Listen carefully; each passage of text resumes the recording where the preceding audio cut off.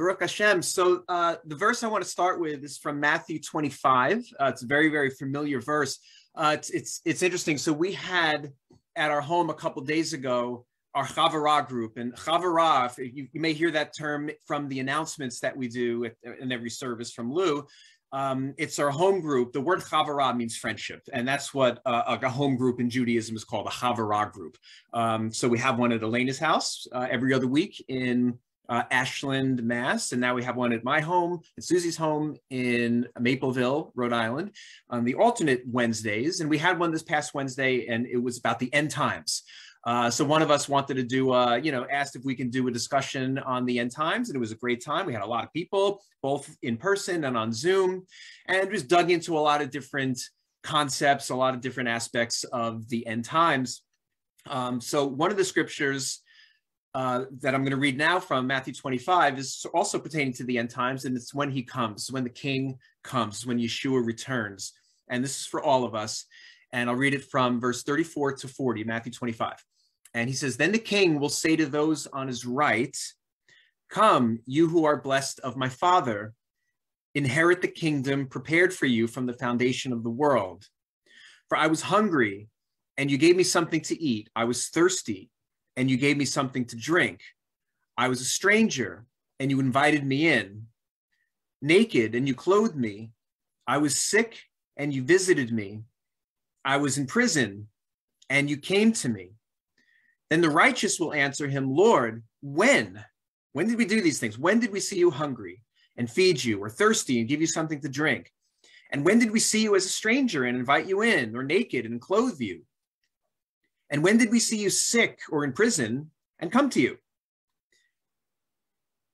And the King will answer and say to them, 'Truly, I say to you, to the extent that you did it for one of the least of these, my brothers.'" Why don't you repeat that? "The least of these, my brothers, the least of these, my brothers, you did it for me." So, in our end times Chavara group, where we discuss the end times, one of the things that we discuss is like, when is it going to happen? And when does the end times begin? And we can have a lot of theological debate about that. But at the end of the day, when the King comes, when the Redeemer comes, when the Judge comes, and he separates the sheep and the goats, he's not going to ask us, did you get that time right? He's not going to ask us, did you understand end times theology just right? Did you get the time just right? He's not going to ask us if we knew when the end times began and all the things that we discussed. He's not going to ask us if we got the time right. He's going to ask us, what did we do with the time that we had? It's not a matter of getting the end time right. It's a matter of what did we do with the time that we had. I think it's kind of a quote from Lord of the Rings, isn't it? So in this verse, he's talking about what people did with what he called the least of his brothers.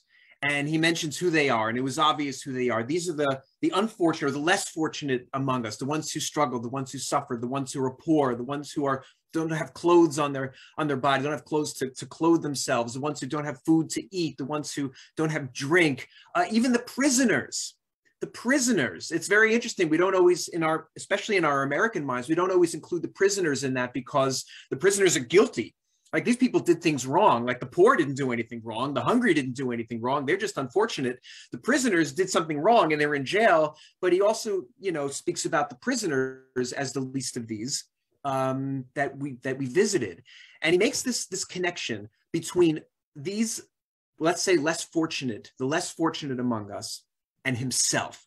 He said, what you do to the least of these, my brothers, you do unto me. So he makes this connection as if he is them.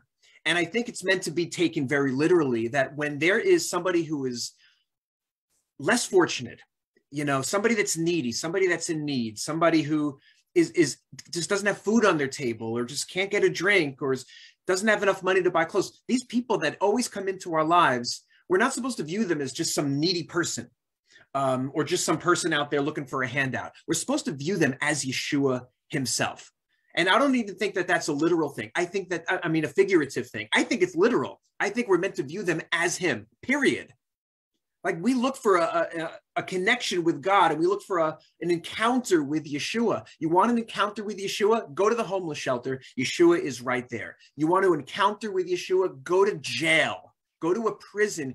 Yeshua is there. You want an encounter with Yeshua? Go to somebody who's suffering with poverty or suffering even with depression. Go to somebody who is suicidal. That person is Yeshua. And that is what we're supposed to take from this, that Yeshua is that person.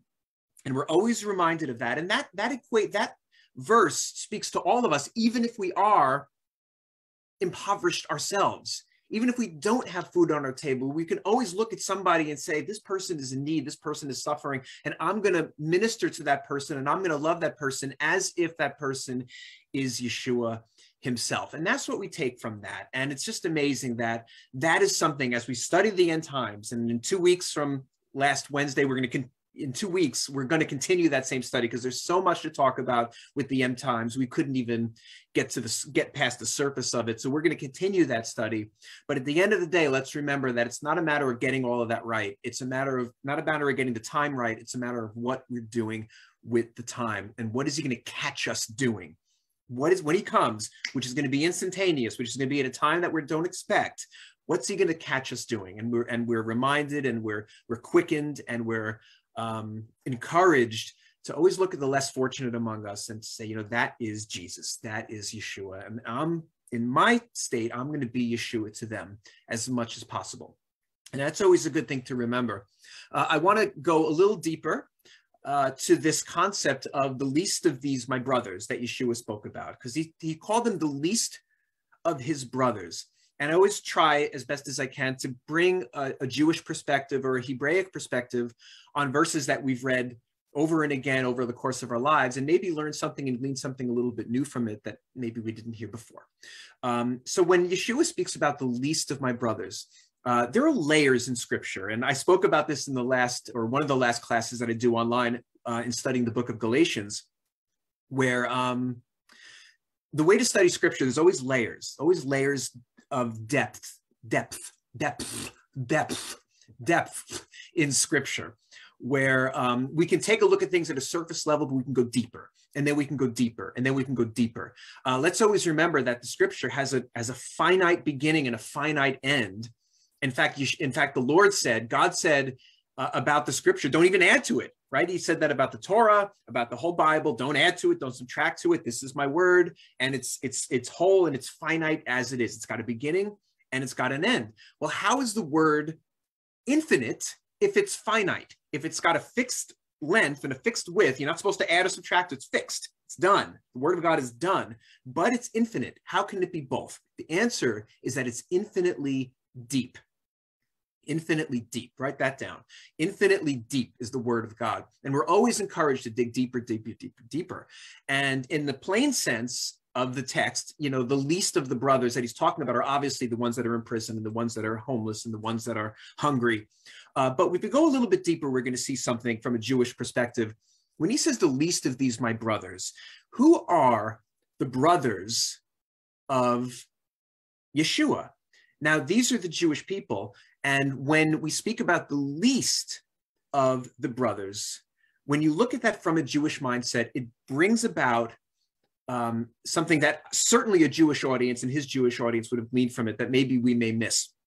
Now, there are 12 tribes of Israel, and we know that. There are 12 tribes of Israel. And let me ask you, who is the least of the tribes of Israel? Who is the smallest of the tribes? Who is the least of the tribes? And the answer, since I can't hear you because I muted you all, is Benjamin. Benjamin is the least of the tribes. In fact, in the Bible, Benjamin is called the least of the tribes. If you go back to the time of King Saul, the first king of Israel, who the prophet Shmuel anointed, when he first went to Saul, Saul went like, how can it be me? He said, it's in 1 Samuel 9:21. Am I not a Benjaminite? Am I not from the tribe of Benjamin?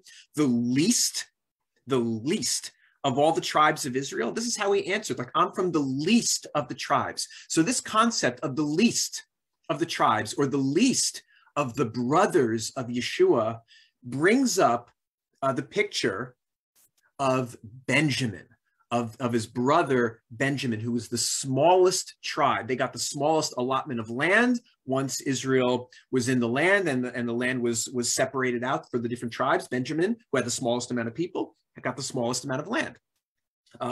So it's the smallest of the tribe, the least of the tribes. So if Yeshua is bringing up a hint of Benjamin, who's the least of his brothers, what you do to the least of my brothers, you do to me. So what was done to Benjamin in a way that it was done to Yeshua? And that's something that I believe that when you dig deeper, this is a point that Yeshua is trying to make. When you look at it from that perspective of let's go into Torah and let's just go beyond the plain sense of what he said and dig into Torah and see what he might be saying. Now, Benjamin is a character in the Bible we don't hear a lot of. Really, there's primarily one story that we hear about Benjamin. Now, Benjamin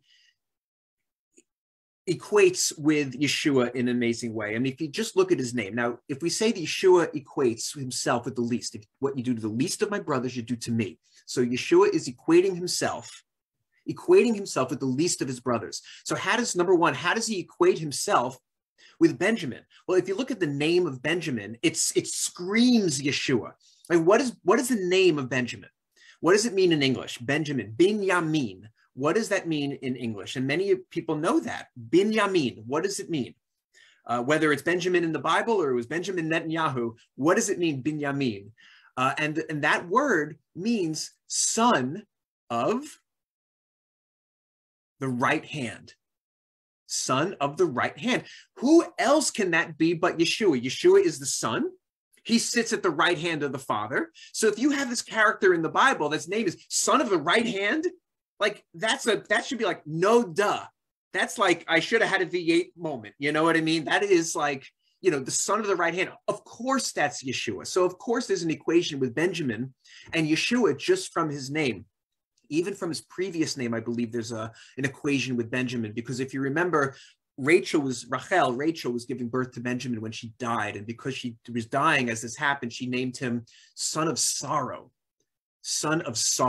But then the father renamed him to son of the right hand. And even the name son of sorrow hints at Yeshua, because he's a man of sorrow, according to Isaiah 53, acquainted with grief. So even with that, there's an equation with Yeshua. So now you see there is a linkage, a very important linkage between this character Benjamin, this one of the tribes of Israel, fathers of the tribes of Israel, Benjamin, and Yeshua. And Yeshua relates himself to the least of his brothers, right? So what do we see in Benjamin? Like I said, we don't really see him much in the Bible, but the primary place we see him in a story is in the story of Joseph. And I'm not going to get into the whole story of Joseph. We all know it very well, but I will remind you that Joseph represents Yeshua. He was hidden from his Jewish people. He dressed like an Egyptian. He was unrecognizable to his Jewish brothers. He was a leader over Egypt, a Gentile nation, while his Jewish brothers thought they killed him and that he was dead. He was really alive and over a Gentile nation. That is very much like Jesus, isn't it? Like the Jewish people think he's dead and they got rid of him, but really he's alive and he's over a Gentile people, he's over a Gentile nation. And at the end of the day, he's going to take, just like Joseph took off his Egyptian garments and revealed himself to his Jewish brothers, the same thing's going to happen with Jesus. He's going to take off his garments that make him look like an Egyptian, right, to the Jewish people, and he's going to reveal himself. And but anyway, so if we go to the end of that story of Joseph, we see that Joseph kidnapped Benjamin, and this was all a test for his brothers. And so he kidnapped Benjamin, and then what happened is his brother Judah stepped up and did something very Yeshua-like. He treated Benjamin in a way that's very Yeshua-like, and Judah stepped up and went to Joseph, who was the king at that point, or the second in command, and he said, essentially, release my brother Benjamin and take me. Now, Judah was a man that had an incredible calling on his life. I mean, this is the man that had the blessing of the lion of the tribe of Judah. A cub will spring forth from Judah, a lion's cub, and the scepter will not depart from Judah. Like, these are amazing messianic prophecies that were given to this one man named Judah, right? He had an amazing calling on his life, but he gave it up. He was willing to give it all up to rescue the least of the brothers, Benjamin.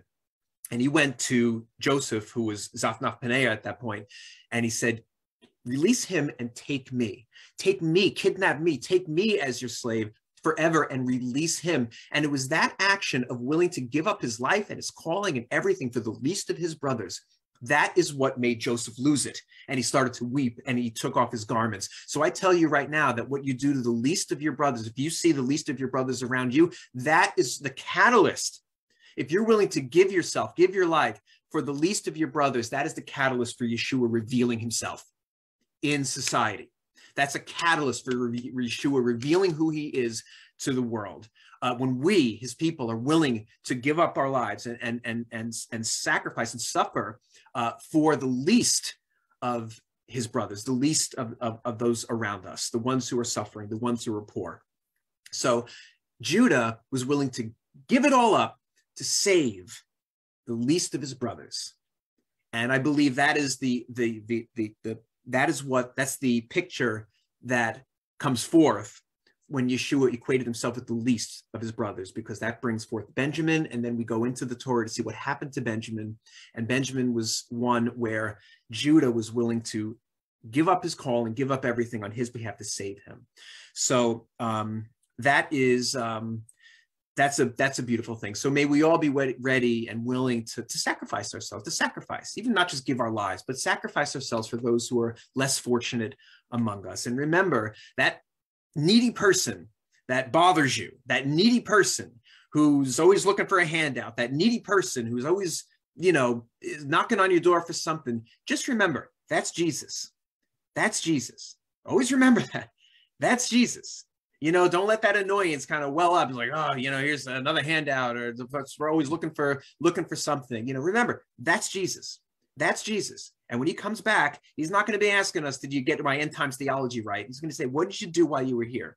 And that's where he separates the sheep from the goats. Like, how did you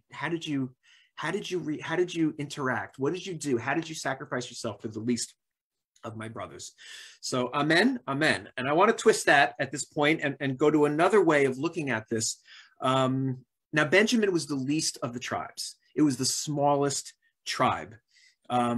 And we know that King Saul, like I said, came from Benjamin.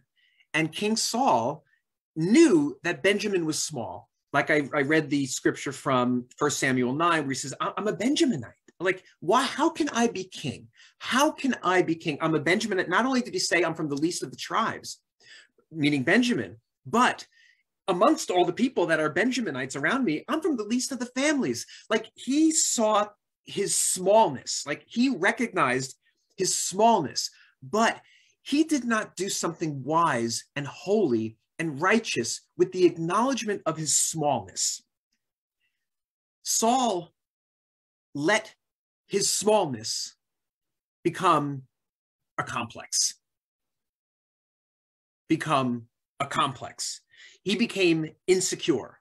It didn't drive him to do better. It didn't drive him to be humble. It didn't drive him to connect with God more. Saul's a very tragic character. I always kind of weep for Saul. I don't know if anybody connects with Saul that way, but Saul is a very tragic character. He had the Holy Spirit. The Holy Spirit came on him in power in the beginning of his reign. He was a powerful king, but his smallness became a complex for him. And like, he couldn't get over it, because one that came that was better than him and doing things that he couldn't do and killing 10,000 when Saul can only kill his thousands. He didn't just say, he didn't react to that humbly. He became jealous and he became angry.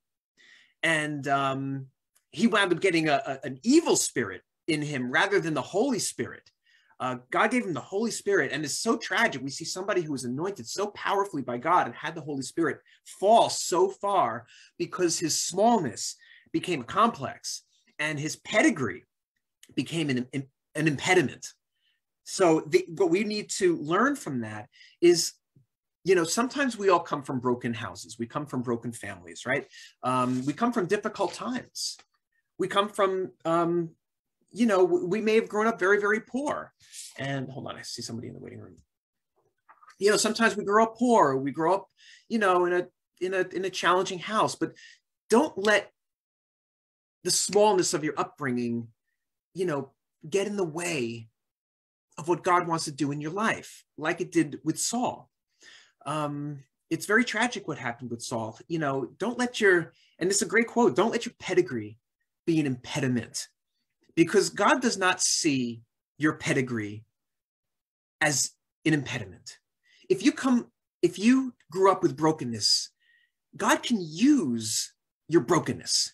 He can use your brokenness. And not only can he use your brokenness for you to build you up and to grow you more into the image of Yeshua, he can use your brokenness to help the broken. He knew what he was getting into when he came into you, Yeshua. He knew what he was getting into you. So don't let your upbringing, don't let your pedigree become an impediment to the purpose that God has in your life, because God has a purpose and he has a plan, and he's not limited to the challenges of your upbringing, the smallness of your upbringing. You may view yourself as the least. You may view yourself like Paul did, like I'm the least, you know, of my family, and my family is the least of the families. You know, I came from humble beginnings, but don't let how the world may define you, and even don't let how your family define you as a limitation of what God can do through you. I break that today in the name of Yeshua. Remember, Saul, at the end of the day, like, he let his smallness overwhelm him in a way where he lost the Holy Spirit. He got an evil spirit, and Saul ended his life with suicide. Remember that. Saul, at the end of his life, he committed suicide. That's bad. That's bad.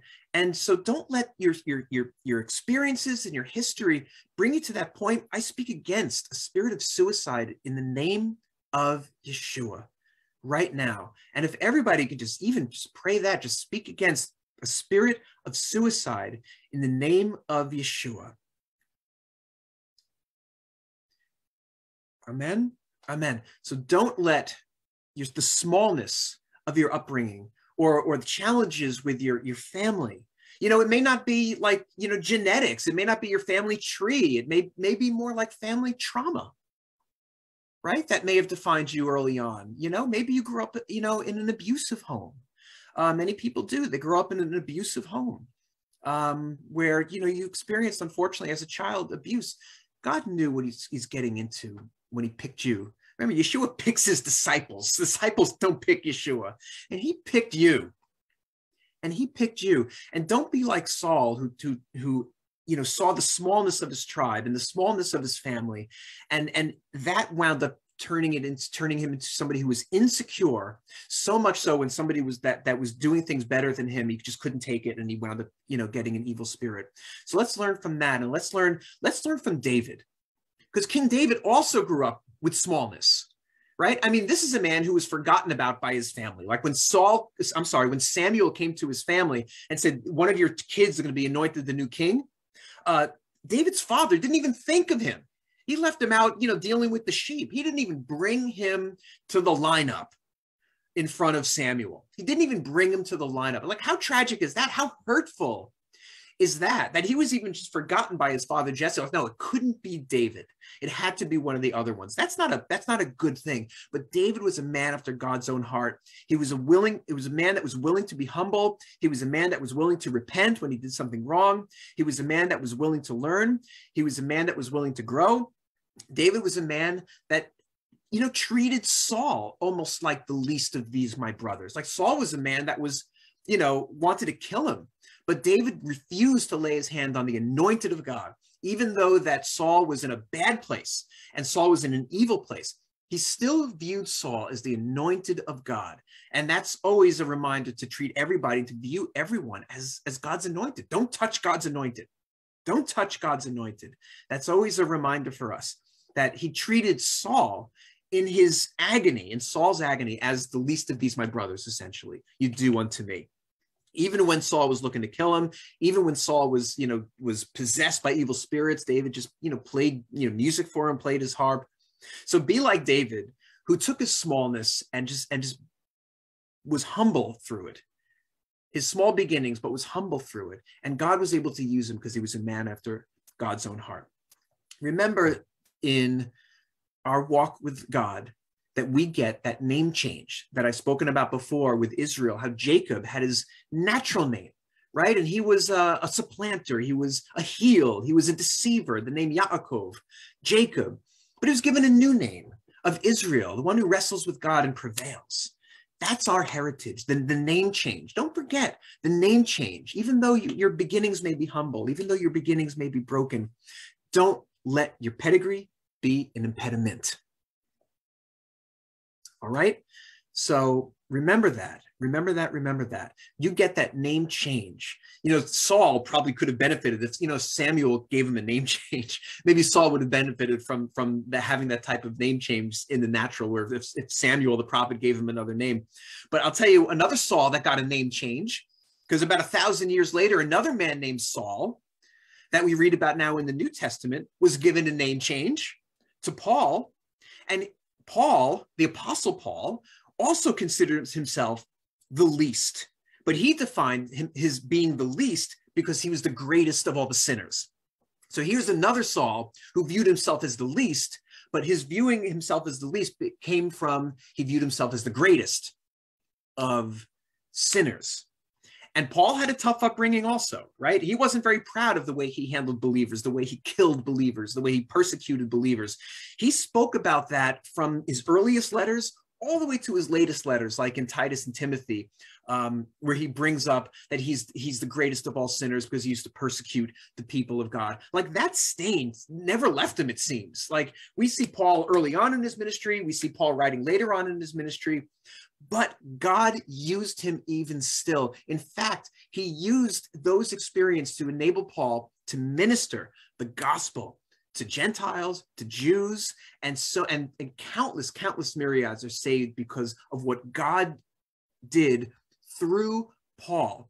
Paul had a tough upbringing and he had a tough history, but he used it to bring forth the gospel of Messiah. So don't let your smallness, the smallness of your upbringing, the smallness of your past, this feeling that you're worthless, God is not limited by that. So don't be limited. So don't listen to those voices. Remember that God knows precisely, knew what he was getting into when he chose you as a disciple. He's not limited by the smallness of our past, the smallness of our history, the impediments of our pedigree. He is not limited by these things, and remember that. And remember that. So the least of these can turn into we can view ourselves as least in the fact that we're broken people, but don't let that turn you into something that's insecure to the point where you can be limited into what God can do through you because you're so overwhelmed with insecurity and your smallness and the things that you've suffered God loves you and called you even with those things.